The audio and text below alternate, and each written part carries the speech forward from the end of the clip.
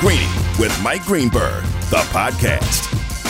Yes, it is back and better than ever. Greeny, I have a tweet here from Tanner B. Hoops, who tweets, "My aunt got married on the Sunday of Super Bowl 51. I finished just in time to see the Patriots come back." I appreciate it, Tanner B. Hoops. I brought that up because I said, we all cordon off Super Bowl Sunday. The Super Bowl is scheduled to be played February 7th next year.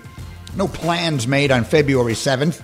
No one's scheduling their wedding for February 7th. But don't be so sure this isn't the year that winds up getting changed. With the news out of Atlanta today, the facility closed, positive test. This is just going to keep happening. And I talked to Shefty about it about a half hour ago. And we both have the same basic view of it, which is that the idea of just reshuffling games around and moving them around and rescheduling them, once we get to week 11, 12, 13, that's just going to become much more difficult to do. And flexibility is going to go from moving teams' bye weeks around to probably extending the end of the season. 1 week, maybe two, who knows? So it is not inconceivable to me that they wound up playing the Super Bowl on a different day. Greeny with you, presented by Progressive Insurance. I turn to the Shell Pennzoil Performance line now and find the great Louis Riddick, who is with me here. And Louis, the first thing I wanted to ask you about here, having had a chance to chat with you this morning a little, is, you played for Nick Saban in the NFL. He was your defensive coordinator when you were playing in Cleveland. And the idea that he can't be there with his team on Saturday, first and foremost, we wish him a speedy recovery. We have no reason to believe that he is asymptomatic at this point. We have no reason to believe anything bad is going to happen to him. So with that thought in mind, assuming he is fine, David Pollack and I were trying to imagine what it must be like to watch that game Saturday night on television with him in his living room. Having played for him, what would you imagine that scene would be like? Oh, man. I would imagine that he wouldn't let you watch it with him, number one. This guy is as intense as you see him how he is on the sideline. You see how he constantly is pacing. He's never standing still. That's how he was when he coached in practice. He was a guy who used to have this habit of when he did stand still, he would just rock back and forth, front leg, back leg, front leg, back, and he just never stood still. So I can only imagine whatever room he would have to watch it in his house is just going to get worn out because he'll be pacing like he would on the sideline. He is as meticulous and as detailed, and I don't say that just haphazardly. He is as meticulous and as detailed as any coach that I ever played for, and I played for him and Bill Belichick at the same time, and he and Bill were on par with one another during that time. And as you see the success that they've had now, it's no shock. It's got to be eating him up inside that a guy who, like I mentioned before, Greeny, is so process-driven.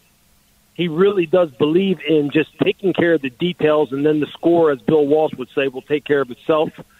And I'm sure that's how he was approaching handling this pandemic and handling all the protocols and testing that every sports team is having to implement in order to try and combat this.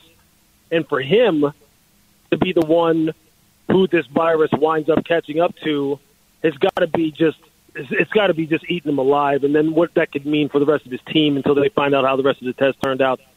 So it's wow. It's a huge piece of news to kind of digest between now and Saturday and see how this all plays out for him and for his team overall. Because although it's not realistic to think that this virus can't get anybody.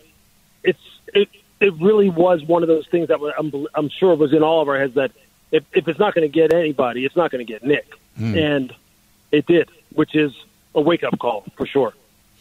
Louis, I've never had a chance to ask you this. We've talked about Belichick and Saban so many times.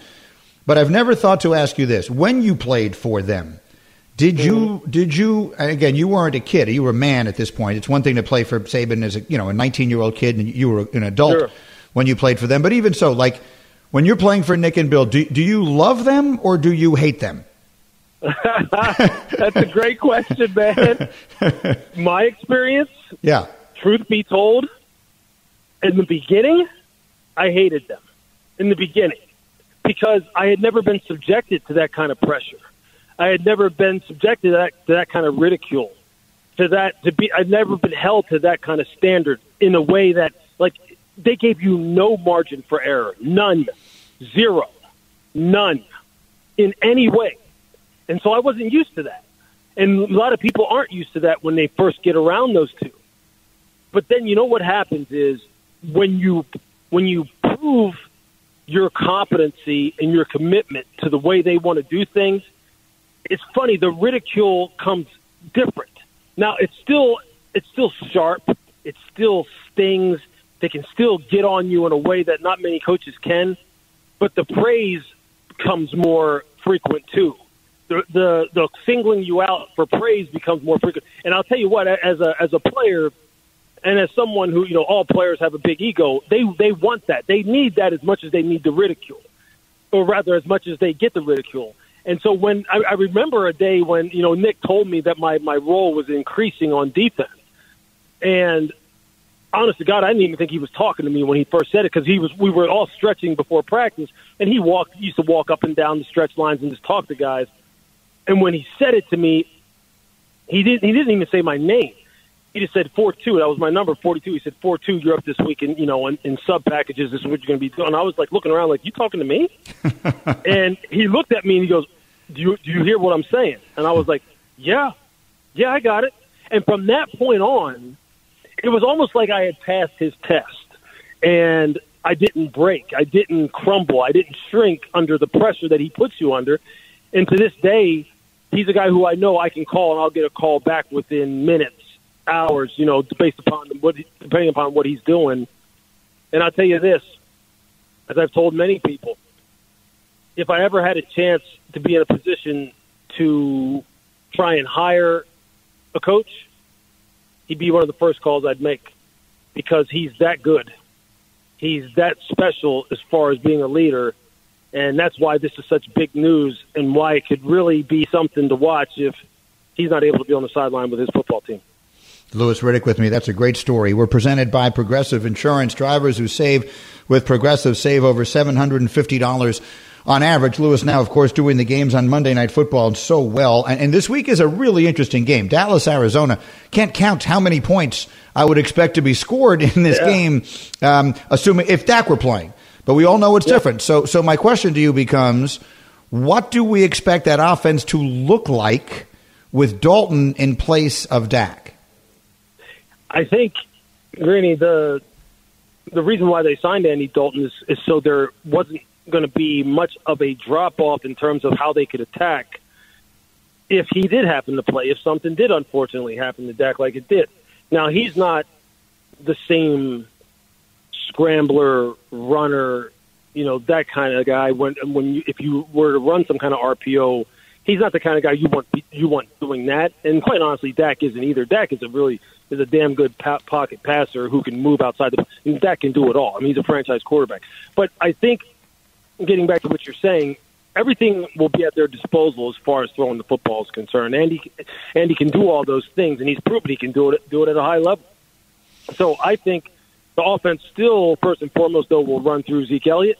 If people have been able to watch him closely, Zeke Elliott has been snatching people's souls out of their chests with the way he has been running in terms of his physicality and the way he's been blocking and pass protection. I mean, it is vicious. So it'll start with him.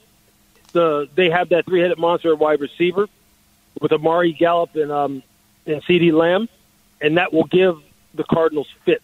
And they were without their best pass rusher in Chandler Jones, so I think they'll put up points, just like I think Kyler will put up points against what not arguably is the worst defense in the NFL in the Dallas Cowboys. So you're right. I think both of these teams will go well over 30 points, and it'll be a scoring fest, and that's what fans like, and I think that's what they're going to get. I've got to find the over-under on that game. Someone get me the over-under. Just tell me in my ear. Again, Louis Riddick is with me. That's the Monday night game, Dallas and Arizona. While you were talking, you made me think of something else. We're waiting to hear where Le'Veon Bell winds up. We're hearing that Buffalo, Miami, and Kansas City are the likeliest possibilities. What I can't decide, having watched him playing for the Jets, who have just a terrible offense and a bad offensive line, and just I don't even want to dive into all that again. But I guess, are you able to decipher how much he has left? How much of his struggles in New York were based on things he had no control over, and how much were based on what he has, whatever step he has lost, which would help us figure out how much of a difference he's going to make wherever he winds up going? What is your expectation? Yeah, I think Le'Veon is not the guy who is going to make bad offensive lines look good. He's not going to be able to be the difference in that way, like some of the very best of all time, like the Gale Sayers and Barry Sanders are. Which, I mean, you could put basically 5 stiffs out there, and those guys will be able to prevent negative runs and create spectacular plays. He's not that guy. So I think the better the offensive line, the better the system, the more light boxes, meaning the better your passing attack, the more people have to keep 2 safeties back because you have a good passing attack, the better it's going to look for him. And that's not to say that he's washed up by any means, but if you're an offensive team that's going to face a lot of 8-man boxes because you don't have a good passing attack and he's having to run into loaded boxes like that, he's just going to look very ordinary. That's why I think Kansas City, for him and for them, makes the most sense. I think that's where he would look the best. I think ideally they would like to have a rotation to go for Clyde Edwards-Helaire, the rookie running back at LSU. I think that's what they had envisioned anyway before Damian Williams opted out of the season. And I know that's why Brett Veach, the general manager, is in on this, because that's what he was planning on before the season started. And I think he'd still like to have that, which would make them even better offensively. So I think it's a combination. He needs a nice system. He still has something left. He still has things he wants to prove. And I think that would be ultimately, from a pure production standpoint and an optics standpoint, the best place for him. It would be almost unfair if you put him in Kansas City and he was still as good as he was before. Just quickly, in case people listening were interested, 55, did you say 55 and a half, Bubba, or just 55 is the over? 55 is the over-under for Dallas, Arizona. Quickly, Lewis, before I let you go, and I always appreciate it, I loved your reaction this morning when I asked you, after we showed the stiff arm that Derrick Henry had on Josh Norman, I asked you if that had ever happened to you, and you very definitively and quickly said no. Can you give everyone a sense of what, after that happens to you, if you're Josh Norman and now you're in film the next day, what is that experience like? Green, I can say that experience starts as you're in midair getting stiff arms, okay? Because what's going through your head is, oh, my God. Film session tomorrow is going to be hell for me. I promise you. It is. I've been in that situation where you have a play where it's not good, and you're thinking, what are the boys going to say to me tomorrow? What's the coach going to say to me tomorrow? And for Josh, as good as he is, and as much as I've respected Josh Norman all the way back to his days in Carolina, I know he was thinking, "Hey, I just got God." So it is something that goes through your head. And when once the sting of the loss wears off, and you guys and you're moving on, and when you get into that film room, let's put it this way: it would be even funnier had they won the game. Because if you win, then everybody's in a good mood. I'm telling you, he would have caught it like he would have been joked on for days had they won the game. Now that they lost, I'm sure Sean McDermott was ticked off. It may not be as bad, but I promise you this. Inside the DB room, the defensive back room, when they watch that film alone together, Josh is going to be on. They're going to have some jokes for Josh for days. I remember those days. As a matter of fact, that's one of the things I miss the most, man. I miss that the most because Deion Sanders, who I played with in Atlanta, was one of the very best at getting on people for that kind of stuff. And we used to just howl laughing every Monday whenever that happened. Lewis, you're the best. We'll be watching you on Monday night as always. Thank you. You got it, man. Thank you. That's Louis Riddick. So much fun. On the Shell Pennzoil Performance line, Pennzoil synthetic motor oils are made from natural gas. Gives you unbeatable engine protection. The proof is in the Pennzoil based on Sequence 4A wear test using SAE 5W30. So much to unpack from that conversation. And if I could just circle back quickly to his game, Dallas, Arizona. I'm afraid of how many points Arizona might score on that defense. And the Giants scored 30 points on that defense and had 2 touchdowns called back. The Giants' Giants' offense is probably about as bad as any in the NFL. And Arizona, when they get rolling, can be about as explosive as any team in the NFL. So 55 is the over-under. I mean, Arizona could approach that all by themselves. And then the question is, how explosive is Dallas with Andy Dalton? You just heard Lewis tell you he thinks that they won't change a lot of what they do. And they believe Dalton can throw it around the yard the way that Prescott can, and he probably can. I mean, Andy Dalton is certainly, as backup quarterback situations go, I don't think there's a better one in the NFL. So we'll see. It shapes up to be a pretty interesting and pretty important game that we have coming up for you on Monday night between those two. And again, if everything goes right, there'll be another Monday night game this week as well, Buffalo, Kansas City. So it's a really fascinating NFL season to follow. Let me quickly tell you again, for those of you just joining us, Daryl Morey is no longer the general manager of the Houston Rockets. There are reports all over the place that it was his decision to step down. I have not heard from him. I sent him a note. I do know Daryl. He's a Northwestern guy, as I am. He's a really good guy. He's a really smart guy. He is now known for quite a few things, obviously, in Houston. The first of them was he was, if not the first, I think the most prominent high-level executive to fully embrace analytics in basketball. And that is now obviously a huge driving factor in basketball and all sports. And you can either credit him or blame him, depending on how you feel about analytics, for that. And then I mentioned, obviously, you can't separate thinking of him from the tweet he had about Hong Kong this year, which set off so much conversation.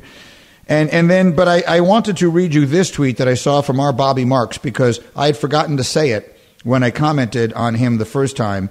And shame on me, because I think this is an important thing to point out. Bobby Marks tweeted, "What will I remember about the tenure of Daryl Morey in Houston? How about when a lot of teams decided to punt on free agency and trades to take a shot at Golden State, and he went full steam ahead?" Amen, Bobby. I'm really glad you said that. When the whole league gave up, when Golden State got Kevin Durant, it was like the entire league said, you know what, we can't beat them. Let's start planning for 3 years down the road. And God bless him, the one guy who went right after them, who doubled down, who made trades and brought in pieces instead of just trying to find some way to muddle through and wait until you had a chance to compete again, was Daryl in Houston. And I remember talking about it at the time, and I'm really glad Bobby's tweet reminded me of that, because I hadn't thought of it, and I'm upset with myself that I didn't, because that is something that I give him a lot of credit for, and I always have. He's an excellent general manager. I don't think we've seen the last of him. I think he's a young man. He's young, well younger than I am. He was way behind me in school. So I think he has, there will be another act for him, another chapter for Daryl Morey somewhere in the NFL, and we'll see where that is. In the meantime, while I was talking with Louis Riddick, I got an email from Nuno, our producer here, who tells me Georgia, Alabama, the line has moved at Caesars surrounding Nick Saban's positive coronavirus test. The current line is Alabama -4. The way this moved, yesterday in the morning, I'm trying to see if I'm reading this correctly, at 5:43 Eastern, when the initial wire with news that Saban had tested positive came out, at 5:53, Alabama was -5. At 6 o'clock, they went to -4. It had been -6 before the news came out, and now it's -4. Alabama's a 4-point favorite. So essentially what they're telling you is Nick Saban is worth 2 points at Caesars. That's interesting. Nick Saban, according to the rules, if you're with me at the beginning of the show, Heather Dinich told us on Get Up this morning, the rules are that not only can't Saban be there to coach his team, but he cannot have any communication. No Zoom, no phone, no nothing, starting 90 minutes before the game begins. Tough to picture that being the way this thing goes, but that's the rule, and I wouldn't suggest that Nick will break the rule. It's going to be tough on him. First, we need to see all the tests come back negative today so that we know for sure that none of the players have tested positive from being around him. We'll see if that's the way it goes, and we hope that the game gets played. And the reality is this is and was always going to be the reality of pro and college football in 2020. There are going to be these moments where you stop and you say to yourself, can they go on? Can you play a game if Nick Saban has the coronavirus? And the answer is yes. Absolutely yes.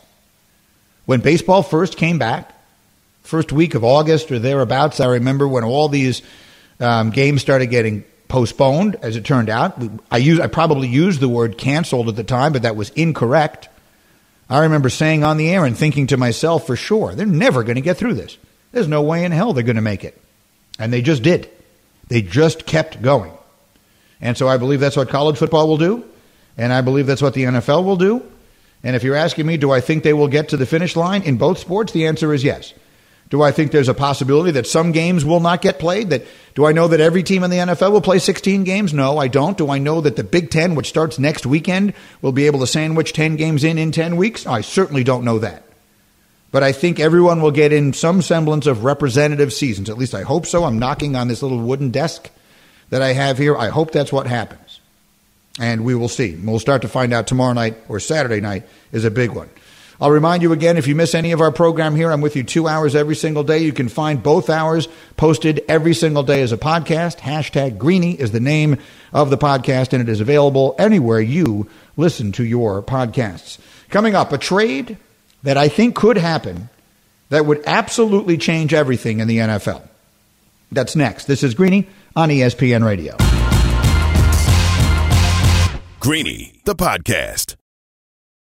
Passion, drive, and patience. The formula for winning championships is also what keeps your ride or die alive. eBay Motors has everything you need to maintain your vehicle and level it up to peak performance. Superchargers, roof racks, exhaust kits, LED headlights, and more. Whether you're into speed, power, or style, eBay Motors has you covered. With over 122 million parts for your number one ride or die, you'll always find exactly what you're looking for. And with eBay Guaranteed Fit, your part is guaranteed to fit your ride every time or your money back. Because with eBay Motors, you're burning rubber, not cash. With all the parts you need at the prices you want, it's easy to make your car the MVP and bring home huge wins. Keep your ride or die alive at ebaymotors.com. Eligible items only. Exclusions apply. For the ones who get it done, Grainger offers high-quality supplies and solutions for every industry, as well as access to product specialists who have the knowledge and experience to answer your toughest questions. Plus, their commitment to being your safety partner can help you keep your facility safe and your people safer. Call, clickgrainger.com, or just stop by. You will never hear Mike Greenberg angrier than talking about the New York Jets. The Jets are more than just a bad team. They are truly a laughingstock and a circus. He described the signing of Le'Veon Bell as if it was the greatest day of his life. You guys, you'll never learn. As a lifelong fan, I was sitting upstairs at Shea Stadium with my dad on a windy, freezing cold December day, and my dad said to me as people were walking out of the stadium, Michael, a real fan stays till the end. You will never learn. So I'm with them to the end. You need to quit that addiction. It's very bad for you. My friends Le Batard and Stu Gatz with their thoughts on this shared disease of Stu's and mine rooting for this woebegone franchise. I love those guys. Greeny with you on ESPN Radio. And here's what I would say to Dan, and he knows this, that, you know, it's sort of like family, which is that you can hate members of your family, but you still love them. Like, you don't have to like them to love them. It doesn't go away. Like, no matter how angry you get at them, it's not most people that come into your life. If you decide either you hate them or you are just so angry at them you can't even speak, you can just cut them out of your life. You just X them out. That's a relationship that is now over, and you move on. That is, generally speaking, something you can do, except with family. With family, you almost never do that. I suppose there are exceptions that people have estrangements and stuff, but by and large, you will put up with almost anything and remain a member of the family with people. And that's kind of what this fandom is. Like, I can't do anything about it. I wonder if most people can do that. You know, that we were just, Nuno and I were just talking about what theme do we want to do for phone calls in about 15 minutes. That's not a bad theme. Like, have you ever given up on a team? I mean, literally given up. It's one thing to figuratively give up. Yeah, I give up on the Jets. I mean, they're going to stink this year no matter what else happens, and probably for the rest of my life. But I mean, like, literally give up. Like, change allegiance. Stop paying attention. Stop going to the game. Stop watching the game. Stop caring. Have you ever done that in your life? I can't fathom doing it. You know, when I worked in Chicago all those years, there were a lot of fans when the Cubs at that time were really bad. When I was there, the Cubs were really bad. The years I covered a little baseball. When I covered sports in Chicago, I covered mostly football and basketball. But I covered a little baseball. And the White Sox were really good. Those were the Frank Thomas, Robin Ventura, Jack McDowell White Sox teams. They won the division one year I was there. The Cubs were really bad. And there was all this talk that the Cubs, there was no pressure on the organization to succeed because based on how awesome the ballpark is and what a great experience the neighborhood at Wrigleyville is and everything else, that people would just go to the games. And if the stands are filled with fans, whether you win or lose, then what are you worried about? So that was a constant theme of conversation is the best thing you can do as a fan to stop going to the games. We used to talk about that on the talk shows. I'm talking about in the early 90s now. And my take was always, why would you do that to yourself? Like, that doesn't make sense. If you get enjoyment out of going to these games, then you should go to the games. They should have enough pride and professionalism to want to win on their own. But I couldn't argue with the logic of it. So that could be an interesting theme for phone calls. So let's do that. I'm going to take them in about 12 minutes or so. So if you want to start lining them up, 888-SAY-ESPN, you can jump in on the Dr. Pepper call-in line. Have you ever or would you ever just completely quit on your team? I mean, literally stop caring. Force yourself to stop paying attention, not watch the games.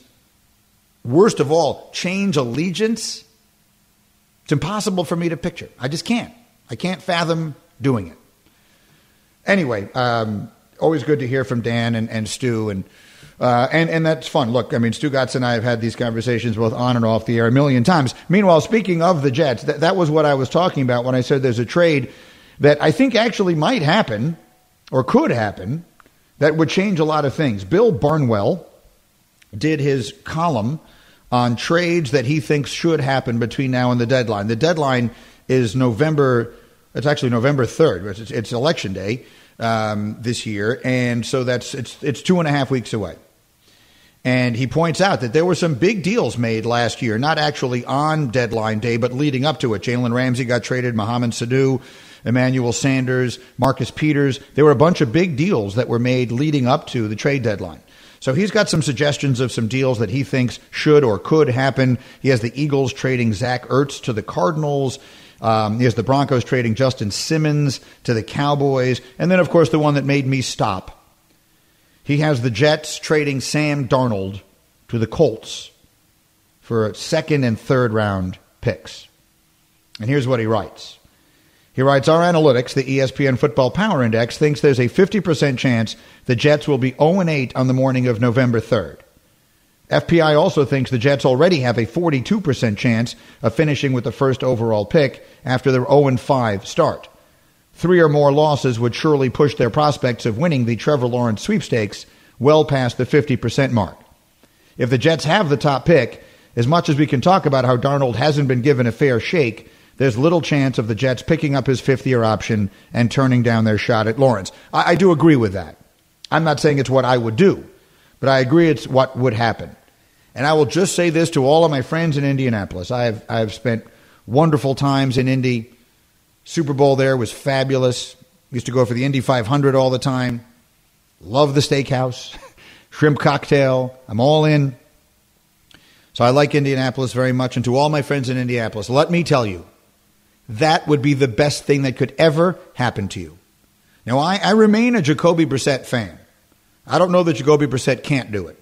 But what I'm really positive of is that if you put Sam Darnold in a place where Frank Reich was the coach, and you give Reich a full off season, that offensive staff to work with him, I am convinced that Sam Darnold will become a great quarterback.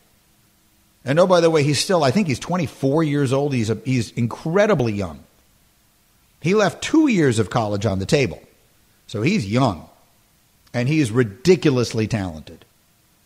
So I think that if the Jets are going to trade him, which again is not what I want to happen, but if they are, I would love to see them get a lot more than a 2 and a 3 for him. If you're Indianapolis, I would do that so fast. I don't even know where the conversation would. I don't know. There were no words to describe how quickly I would race to the phone to make that deal if I'm the Colts. And you get that defense and some of those weapons, and you give Sam Darnold that team, next year, they're the team to beat in that division. Next year. I think that would be a phenomenal trade for them. So I hope the Jets don't do it, but if that's what winds up happening, I think that one would be fantastic for the Colts, and it would frankly be the best thing that could happen to Sam Darnold. By the way, he also has Washington in here trading Dwayne Haskins to the Steelers for Justin Lane and a 4th-round pick. Dwayne Haskins is another one who his situation has actually been even worse, way worse than Darnold's. And Haskins is a guy who I loved. If you listen to me, you watch Get Up, you know that I loved Haskins in college. He had the single best season I ever saw a quarterback have in the Big Ten. And I still believe in his talent, and I believe in his personality. He's got a big personality. He's super smart. I think he could be a great player. He never had a chance in Washington, and I think he was always going to be a player based on how little college experience he had. All of the evaluators said this is a guy that it would probably benefit to sit and watch for a little while before he gets the ball. And the situation in Washington is so dysfunctional on the field, upstairs, everywhere, that getting out of there, that seems like a foregone conclusion. He's going to be out of there. And getting to the right place like the Steelers, where he could sit behind Ben for a year or two with that outstanding coaching and really good offensive skill position talent and a defense-based team and just the most stable organization in the sport, that I think would be the best thing that could happen to Haskins. I've said it before and I'll say it again. More young quarterbacks in the NFL are ruined than developed. So Washington is has done everything it can to ruin Dwayne Haskins. If he goes to Pittsburgh, I give him a chance to resurrect it. The Jets have done everything humanly possible to ruin Sam Darnold. If he winds up in Indianapolis, I give him an excellent chance to be great. By the way, speaking of my buddy Dan Le Batard, for a chance to win $10,000 plus a virtual meet and greet with Dan and the entire gang from the show, you can text Le Batard to 77333. Advance your auto at Advance Auto Parts. Limit one entry per day. See advanceautoparts.com for details. All right, let's do it. 888-SAY-ESPN. Have you ever, or could you ever, completely abandon the team you root for? And if so, what would make that happen? Let's hear from you. We'll do that next. I'm Greeny on ESPN Radio. Greeny, the podcast.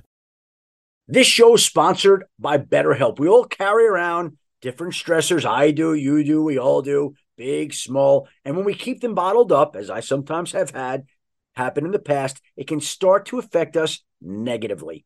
Therapy is a safe space to get things off your chest and to figure out how to work through whatever's weighing you down. It's helpful for learning positive coping skills and how to set boundaries. It empowers you to be the best version of yourself. It isn't just for those who've experienced major trauma. If you're thinking of starting therapy, give BetterHelp a try. It's entirely online, designed to be convenient, flexible, and suited to your schedule. Just fill out a brief questionnaire to get matched with a licensed therapist and switch therapists anytime for no additional charge. Get it off your chest with BetterHelp. Visit BetterHelp.com/Greeny today to get 10% off your first month. That's BetterHelp, HELP.com/Greeny, GREENY. 10 seconds on the clock. How many things can you name that are always growing? Your relationships, your skills, your customer base. How about businesses on Shopify? Shopify is the global commerce platform that helps you sell at every stage of your business. From the launch your online shop stage, to the first real-life store stage, all the way to the did we just hit a million orders stage. Shopify's there to help you grow. Sign up for a $1 per month trial period at shopify.com/network, all lowercase. Go to shopify.com/network now to grow your business, no matter what stage you're in. Shopify.com/network. All right, Greeny with you, and I'm coming to the phones here in just a second. The Dr. Pepper call-in line with the question, what could make you cash in your fandom? But I did see this tweet out of Houston on January 12th, 2020, looking at the three teams in that city.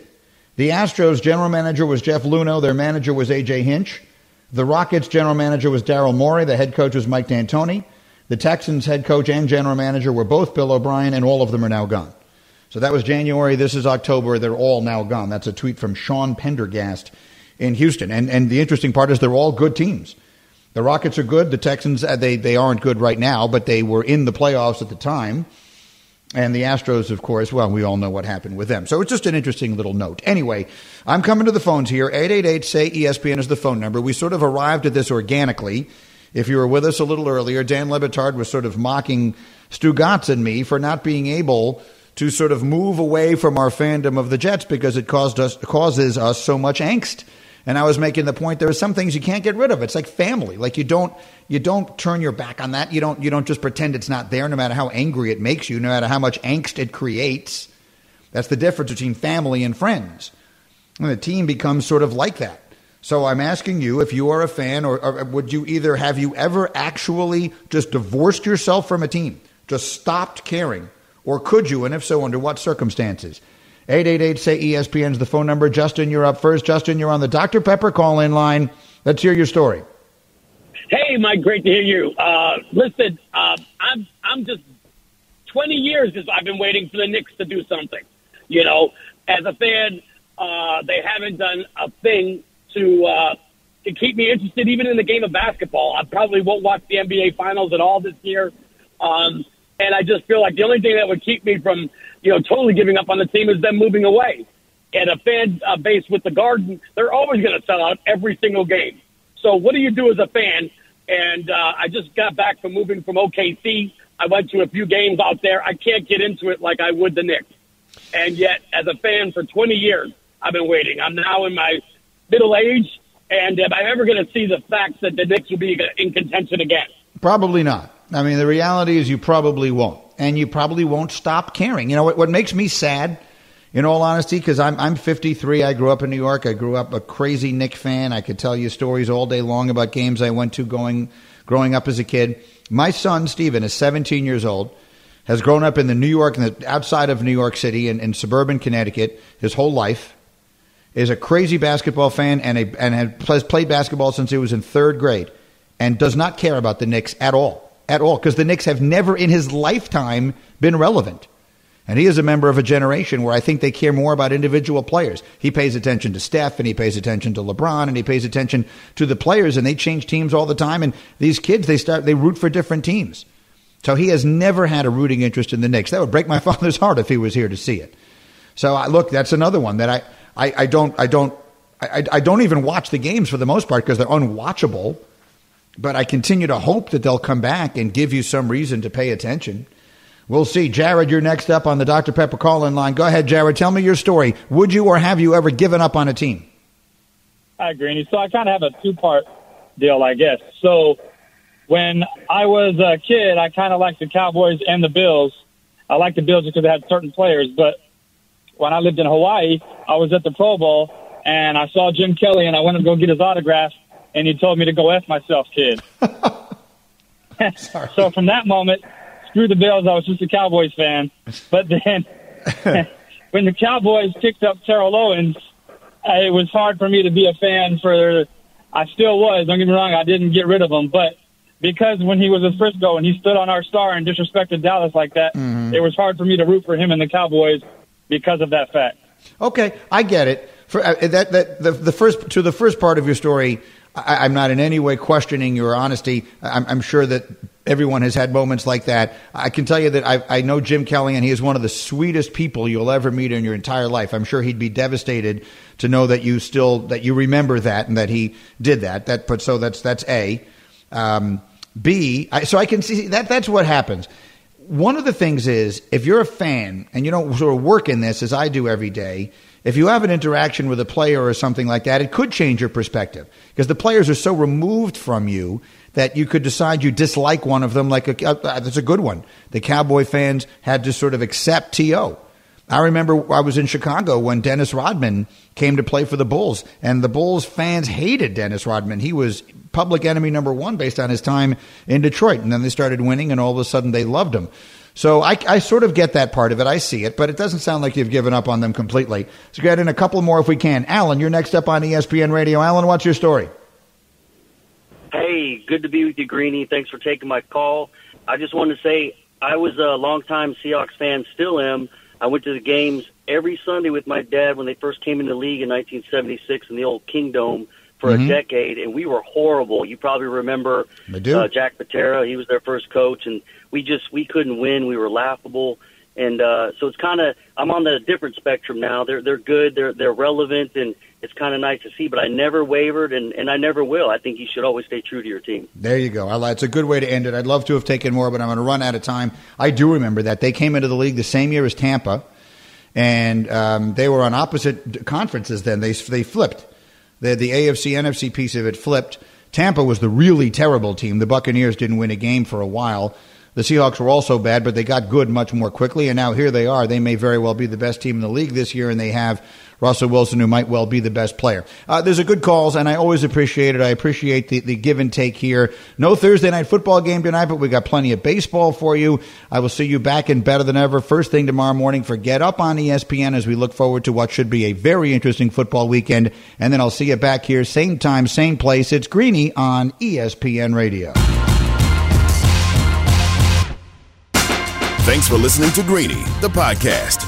You can get more from Greeny live weekdays at noon Eastern on ESPN Radio and on ESPN News. And don't miss Greeny on Get Up every morning at 8 Eastern on ESPN. Greeny, the podcast.